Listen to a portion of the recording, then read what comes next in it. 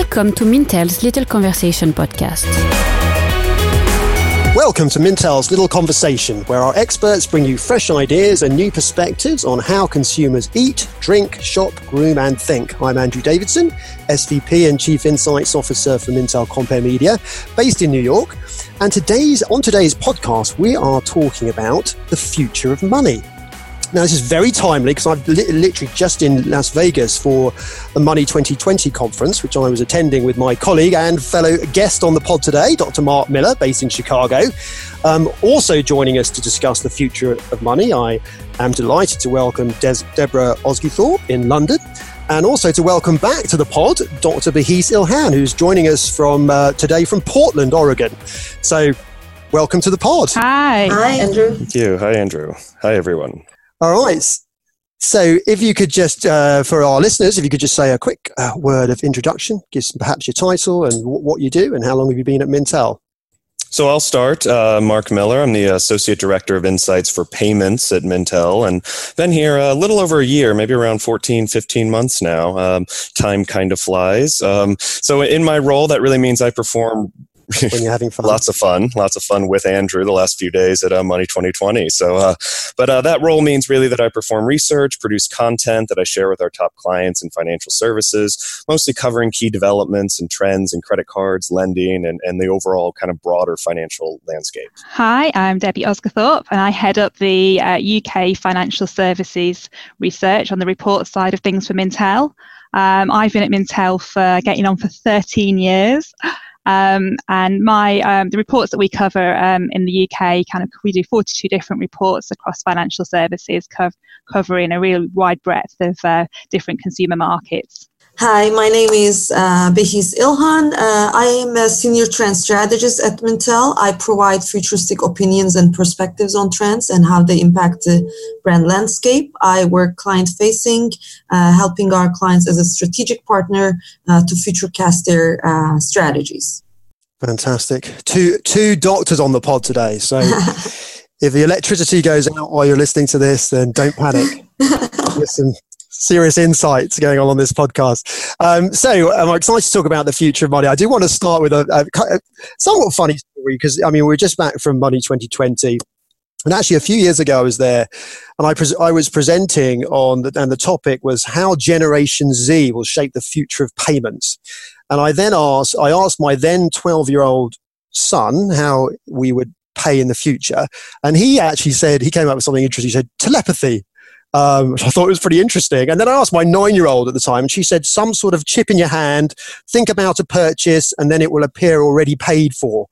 I should talk to your kids more often. Yeah, this is not just about me bragging about my super smart children, but I dug it. Andrew, I think we probably should have invited your daughter onto the podcast today because there are chips that you can insert into your hand to make payments, and It's happening. Technology out of Sweden, and it's even come to the U.S. There's a company up in Wisconsin that uses that to pay for goods in the cafeteria, also access restricted area just by waving your hand. So that's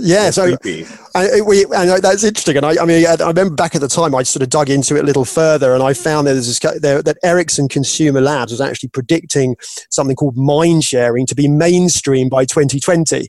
So, clearly that didn't happen. It didn't happen, but Elon Musk is apparently taking on neurotechnology into making that a major project of his. So, you never know. Anyway, we were just back from Vegas. Mark, tell us a little bit about Money 2020 before we get started. So a very action-packed few days. It's always a pleasure to be able to attend a conference like that. But big themes coming out of it this year. A lot of continued themes from previous years. A lot of talk around financial inclusion. Really focusing on how artificial intelligence and machine learning can help to expand credit opportunities to the underserved. Also, a little bit of a shift to the conversation. So I think last year we heard a lot about blockchain and cryptocurrency just in general.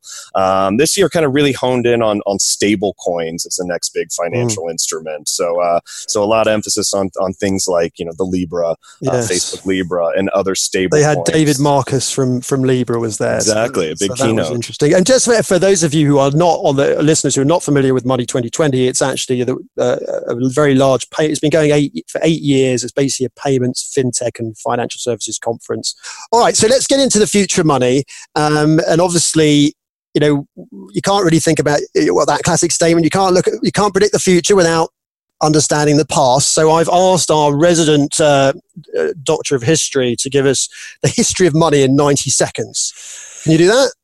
All right, Andrew. So essentially tens of thousands of years of history in 90 seconds. I'm timing you. I'll do my best here. So, of course, people have been trading goods and services since, before recorded time, but we'll skip to the idea of creating an actual currency. So coins made of metal, clay, later paper came to represent the value associated with actual goods. Naturally, coins were a lot easier than things like livestock and grains to kind of drag into a market to trade. So as long as each society trusted that intrinsic value associated with the currency, it was a pretty simplified way of conducting commerce. So now let's fast forward again to the growth of kind of intrastate and global trade.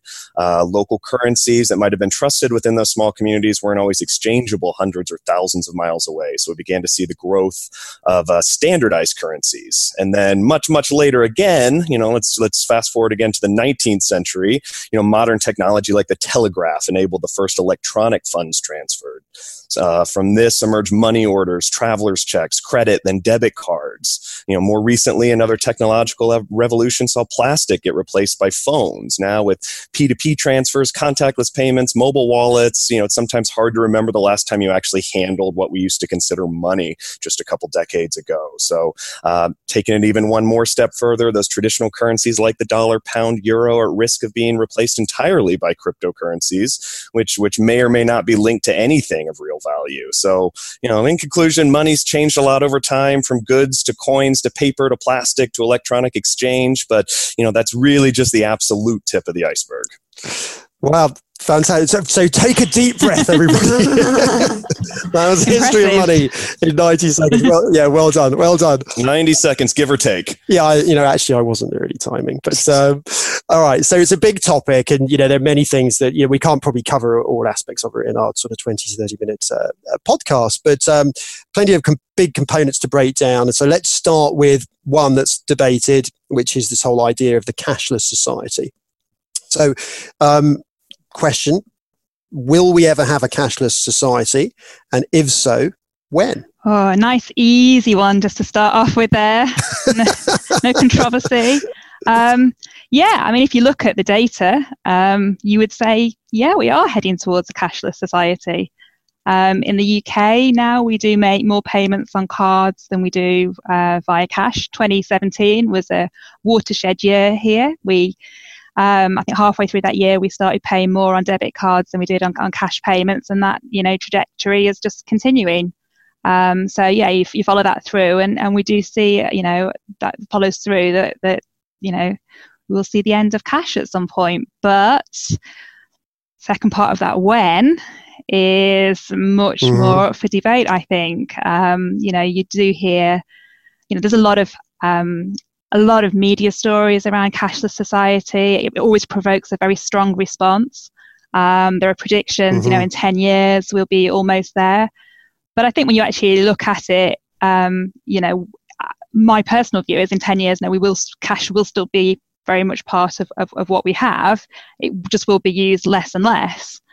Because at the moment, cash is still a really important payment method for consumers. It is a secondary payment method behind debit cards. Do you think consumers want a cashless society? I think there are consumers who I kind of see that as I think it splits consumers. I think for some people can absolutely accept that's the way it's going. Personally, I can't really remember the last time in the last few days when I've used cash at all.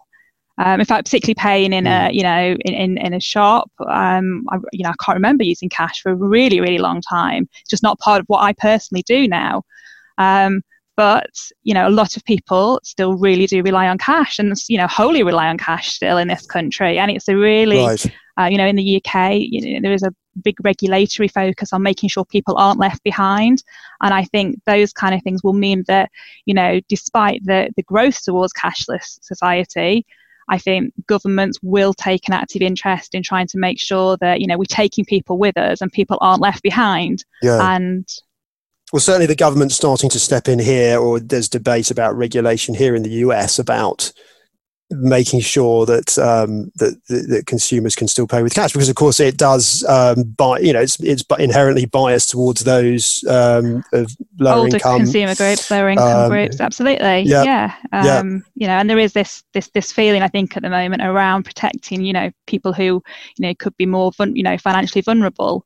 So I would say 10 years time, I would still expect cash to be part of the payment landscape, but it's just playing less of a role. And the cash infrastructure that we all kind of appreciate is also under a lot of pressure. So it's going to be kind of interesting to see what happens with regards to that as well. What about, so obviously we've seen this to vary, like UK is obviously very different to the US, and we've got, different sort of situations in terms of this around the world.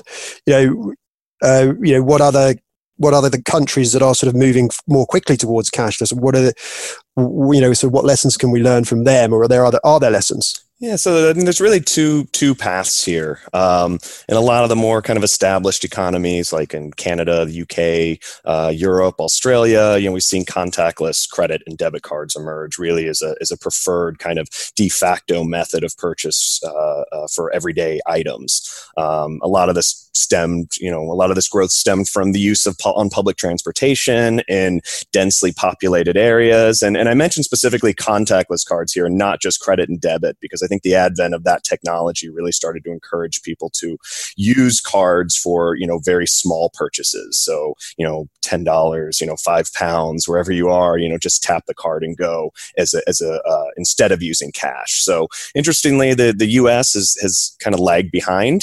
But we're starting to pick up the pace. So we actually had the capability for contactless cards like 10 years ago, but it was based on older technology that was less secure.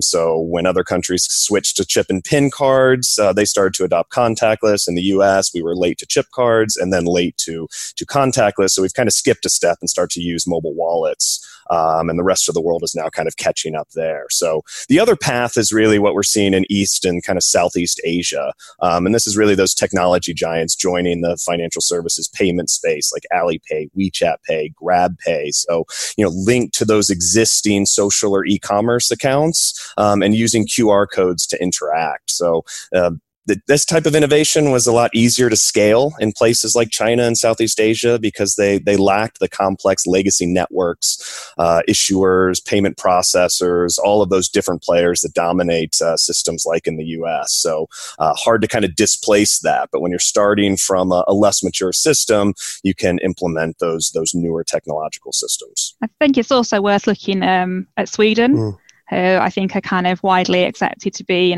probably about the furthest down the road of any of the countries in terms of becoming cashless. There are kind of, I think, estimates that they're going to become cashless within the next 2 or 3 years.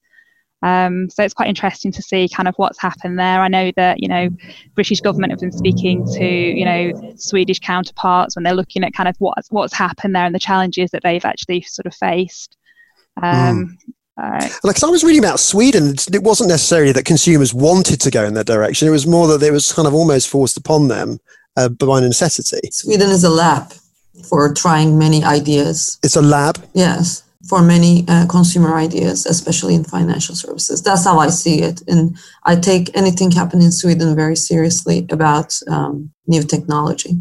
I mean, they've really taken up that kind of mobile peer-to-peer payments there, which, although we've got services in the UK that have launched over the last few years, they've just not really gained any traction. But I think they've got Swish there, which has become, really kind of, integral part and has, really helped people to kind of, sort of bridge that gap. But we just haven't really kind of taken, say, the same stuff on board here. So do any of you feel that we will go totally cashless, or are we all of the mindset that there'll always be a piece of? This is a transition. I see it as that. So this is a transition. How many of us are writing checks? But probably our grandparents did. So this is a transition for our generation to go cashless. Generation later, 2 generations later, they will born into that, so that's what they will know. But I want to build on what Mark has said about the South Asia. In South Asia, we see a lot of leapfrogging, meaning the adoption of technology is not linear. Most of the people there don't have home lines for phones, but they directly go from not having a phone to a mobile phone. In Africa, we see a lot of leapfrogging in terms of adoption of technology as well. So I think in the adoption of these new financial services using QR codes and all, we will see a lot of leapfrogging because 1.7 billion people are unbanked globally, and 2/3 of them have a mobile phone or a mobile system. So that leapfrogging makes sense in these unbanked segment. It's worth pointing out too when we talk about unbanked, and of course that's an astronomical figure, but it gets even higher and higher when we think about the underbanked or the underserved, or people who might have some access to some sort of financial services, but are really blocked out from the whole suite that many of us take for granted. So you have a huge opportunity there, both with the unbanked and those that are underbanked. Do you think so? If we're all kind of saying that we're in a transitionary phase. Does it change like who the players are? How does the ecosystem change in terms of who we're thinking is in the mix when it comes to payments and money, in terms of brands, companies? Everybody makes the assessment or makes the observation that big tech giants are coming into the financial services. I ask why. Why does Apple have a credit card? Why does Amazon care for the unbanked?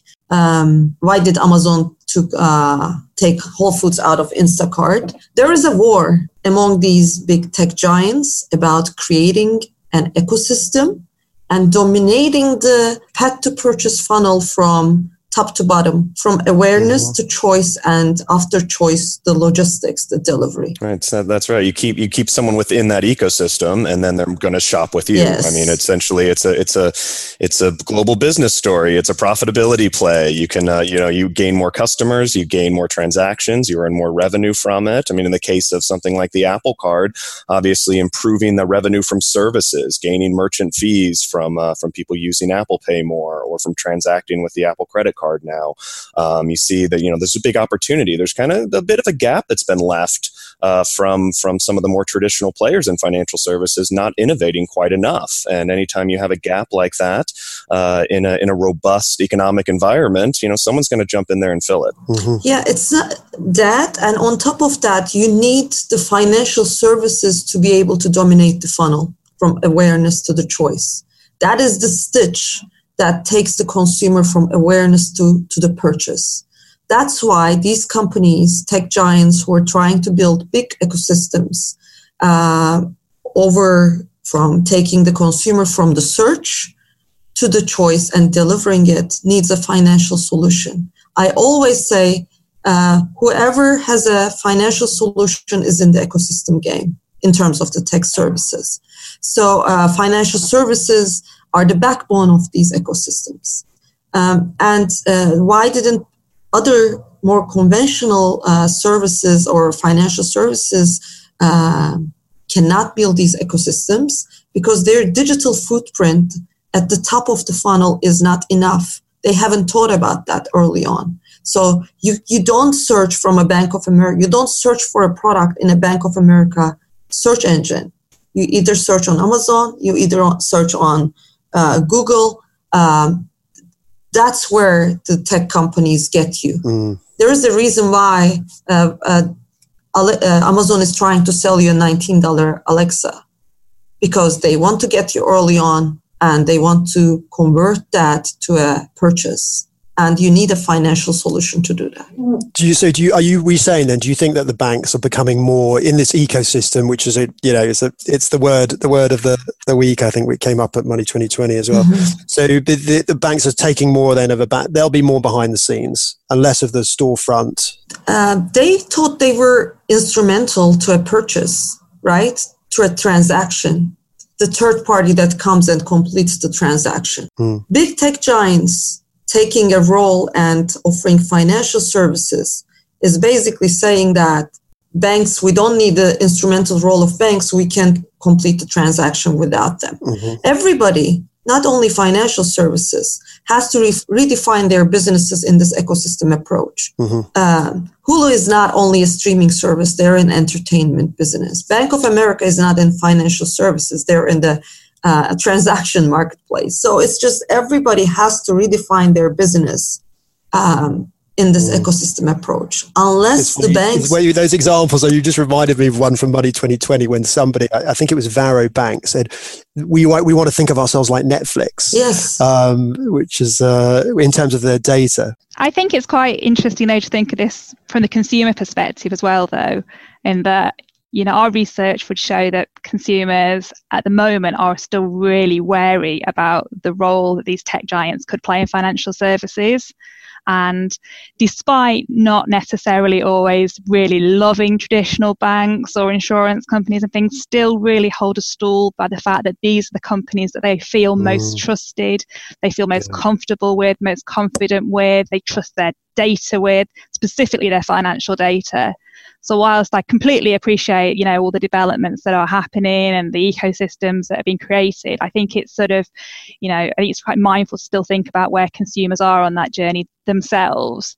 Absolutely. And you said it there, really. Trust is the word, isn't it? Absolutely. I mean, comes out, you know, all the time. Who are you and it's fundamental. Really, yeah. And so it's absolutely inherent on banks to kind of treat that like gold, you know, because and can maintain that, because if that erodes, then they are in trouble. Yeah. Building on that consumer decision making, these ecosystems will change consumer decision making. Awareness will not matter much, right? If Alexa is ordering you a toothpaste every 3 months, you knowing a brand or not will not matter much. Or if Alexa cannot find your brand, if it's okay to order anyways. So that's the consumer decision making is really changing, where you don't take your card out, where you don't really say or choose or go to the store to buy it. Then the role of the financial systems are changing. And the brands, some brands, especially MasterCard, Visa, are aware of these contactless systems to increase awareness and at least to be on top of mind for the consumers. MasterCard has created and filed a patent for Sonic logo 8 months ago, so that it's just like a short jingle. If we don't take our cards, if we don't see the logo, they still want to be... Oh, yeah, I've seen that. Yeah. They still want to be somewhere in the minds of the consumer. So let's change.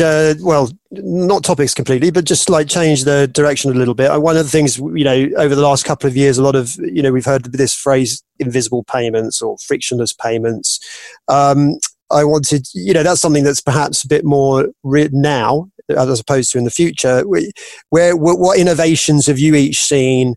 Where indications of where we're going with regards to invisible payments? Anything that would stand out? Well, we've kind of covered a couple of those ideas just in the last conversation we had. But you know, of course, you know, places like Amazon Go, the grocery store where you walk in and maybe you have to scan a barcode when you enter the store, but then, you know, you just pick things off the shelves, put in your basket, walk out. There's never really a transaction. And that's kind of top of mind. But even if you look back to ride sharing like Uber and Lyft, it's kind of a similar idea where you're signing up for a service or you're requesting a service, but then all the transactions just happening in the background. So it's kind of invisible to the consumer. And those are the sort of things that you could even look further back as just entering your credit card details into your Amazon account and having a one-click shop, right? It's that idea of not really having that interaction with a merchant to make a financial exchange. So we see a lot of that stuff happening. I do think, again, bringing it back to the consumer perspective, you know, this idea of frictionless payments, you know, we need to, I think consumers still often want a little bit of friction. and consumers want some sort of touch point. So maybe it's enough to scan an app when you walk into a store and not just have it go completely without some sort of interaction. But this idea that, okay, I'm taking some step to confirm that I approve of this transaction is something that we need to maintain a little bit of. Amazon Go, they're up to 13 stores now, I hear. So clearly it's on the rise. But they don't have one in the UK yet. No, we've had Sainsbury's, one of the big grocery firms here, kind of trialled a sort of similar kind of checkout free store, actually quite close to the office here. But actually brought back checkouts after a few months because customers just weren't really, Those darn customers. I know. It's very close to the Sainsbury's head office, and I suspect a lot of the customers were probably Sainsbury's members of staff. But apparently there were too many people queuing to speak to the person at the back of the store that was, doing things that. Stuff's coming. They're just trialing stuff at the moment. And I think that's all kind of to be expected. It's going to be a whole, it's a huge shift, isn't it, to do that, to sort of, the mentality to walk into a store and feel that, it's kind of, you can do that and the technology is there to support that and you're not going to get kind of stopped on the way out. It's because just new behavior that people have kind of. And when we talk about cashless too, from what we were saying before, those Amazon stores now in the US have started to accept cash. Partially because of fear of alienating certain customers, but you can actually pay cash in those stores now, which is an interesting development because the original idea was completely a cashless kind of, transaction-free almost experience. Let's change topics quickly to cryptocurrency. I don't want to dwell on this too long, but Mark mentioned it. Bahis, I know you wrote a really great article on Libra a few weeks ago. So I just wanted to I don't want to get into cryptocurrency too deeply, but I just wanted to throw out a question. Is it a fad or is it here to stay? Let's ask Bahis, I'll ask you first because you wrote that article. David Marcus was at Money 2020. What are you thinking now after all of these regulatory and political discussions about Libra? Yes. So it was a more introductory article on Libra just to bring our clients and our readers up to speed and simplify it. And I'm sorry that things are not going well for Libra, but it doesn't matter. Libra, Kibra, Tibra, something will stick. The idea, I don't think cryptocurrency is a fad. Cryptocurrency is not a fad because, I always bring this up. One of our important trends that we talk for 2020 and in 19 is coexistence. Digital civilization will be a mash of human and non-human agents coexisting and interacting and helping each other to do what they do best. So we will be living with robots, bots, AIs, drones, smart non-human agents. For us to get ready for that coexistence dynamics, we need a form of digital currency. I will give you an example. Jaguar Smart Wallet is basically a new system. The car can earn cryptocurrency. The dashboard on the car can earn cryptocurrency. So which smart wallet did you say? Jaguar. Oh, Jaguar. Yes. Oh. Jaguar Smart Wallet can earn cryptocurrency when it communicates the potholes and potholes on the road and the traffic jam to the server. Now to the server, in the future to the other smart cars.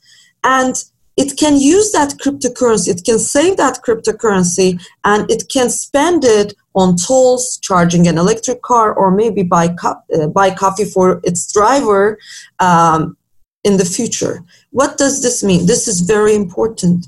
We have new economic agents in this coexistence. Who is an economic agent? Economic agent is someone or something that can earn money, save money, and spend money. I'm not saying the driver is earning money. The car is earning money. That means in the future, your self-driving car will be going out, work, do Uber all day, earn money, and then save it and spend it or maybe translate it to you. I don't know what the dynamics will be with the owner and stuff. But for this coexistence, we need a form of cryptocurrency. We will see new economic agents, robots, self-driving cars that will coexist with each other and transform into new economic agents. Wow. New economic agents. I like it. All right. So so in the interest of time, because we are running out of time, I'm going to say, I'll ask each of you just to say, any lessons for either brands or consumers, just sort of one kind of final word on sort of how brands can think about this whole area of the future of money. What should they be doing in any kind of area that direction you'd like to take it? Mark, do you want to start? Sure. So, I'll stick to the topic of credit cards since it's one of the key areas of focus that I have. So, I think it's important for credit card issuers in particular out there to focus more on this entire ecosystem. And we referenced this earlier in the conversation. Not just think about competitive challenges around rewards, rates, and bonuses. So, you have credit cards today that have certain categories have really become a commodity. Like every issuer has a 1.5% card in the U.S. We've seen very recently these other brands not traditionally associated much with finance, credit cards enter the space. So of course, Apple, we also have Walmart, we have Uber now that are creating these full payment ecosystems, embracing mobile technology and providing really an end-to-end and very transparent user experience. And I think in the future for this industry, that's really where we need to go, leveraging that technology, leveraging what consumers want, and offering them a product from end to end that can really meet all those needs. I think I'm going to go back to sort of consumers again, really, and say that, we've seen in the UK, we've got some new banks that have come in, in recent years and been really kind of successful in terms of gaining customers. We've got the likes of Monzo and Starling. Monzo are heading up to 3 million customers here in the UK, and they've come from sort of nowhere in a really short amount of time. So, consumers, certain groups of consumers are really ready to embrace new brands, new ways of thinking, new ways of managing finances. But I think that there's, our research shows that there's still some really fundamental things that you have to have in place. First and foremost, security, as we sort of touched on, security and trust, just, utmost in people's minds when they're looking at new services. Reliability, people have got to feel it's going to do what it should do when they want it to. And fundamentally, if people are only going to take things on board if it's really going to make life easier for them. So really delivering that convenience and making life a bit easier is the real driver, I think. Bahis, lessons for brands today, for now. Lessons for brands today. Think of it not only on the individual level, individual consumer level. Think of it on the evolution of systems level. So do not just think of individual consumer, what they do. Look at how the systems are evolving, what's happening, how do experiences come together and create systems. But I want to bring something else very important for 2020. We will be talking at Mintel. I'm talking more and more with clients as well. Decentralized networks. We will be talking about this decentralized networks and the use of decentralized networks for decentralized finance. So those are topics. Let's give it a hint, and we will follow up probably with another podcast or something similar. That sounds very interesting. Something we'll look forward to hearing about. That was definitely a teaser campaign at the end of the podcast. Well done for getting that in. So final question. This is going to be my quick fire round, which I will check back with you in 30 years time. So fill in the blank. I'm going to read out some payment vehicles, instruments, and ask you, will they exist in 2050? I just want a yes or no answer. No explanations. I know you guys like to talk a lot, so yes or no. All right. Was that a complaint? No, this is a podcast. It's all about talking. Right, quick fire round. What will these exist in 2050? Plastic credit cards. Mark. Yes. Debbie. No. Ooh, peace. No, they're getting heavier apparently. No plastic. No. Oh, good. Good one. Plastic debit cards. Mark. Yes. Yes. Debbie. No. Peace. No. You want metal ones, I know. All right, checks. Metal's too expensive. They're going to have to keep your costs down, especially for those no-fee products. Checks. Mark. No. Debbie. No. Peace. No. Oh, okay. I better save my last checkbook. Cash. Mark. Yes. Debbie. No. Okay. Bahis. Yes. Cryptocurrency. Mark? Yes, and I'm going to break the rules and say, though, that I expect it to be less consumer-facing than we might expect. Okay. Debbie? Yes, the technology behind it, but not as we currently would look at cryptocurrency. Peace. Yes, centralized and decentralized versions together. So you guys are breaking the rules now. Everyone broke the rules on that one. Yeah. Look what I started. Yes or no? Bank branches? Yes. Debbie? Yes. Peace. Yes. And finally, the most exciting one, wire transfers. And the toughest one, Andrew. So I'm going to say yes, but they're probably on their last legs, similar to how we look at checks today. Debbie? Yes. I like that. A very strong yes. Doesn't there. sound like you've done many. No. I have. Bahis? No. All right, fantastic. Well, thank you, Mark. Thank you, Debbie. Thank you, Bahis. Thank you, everybody, for listening.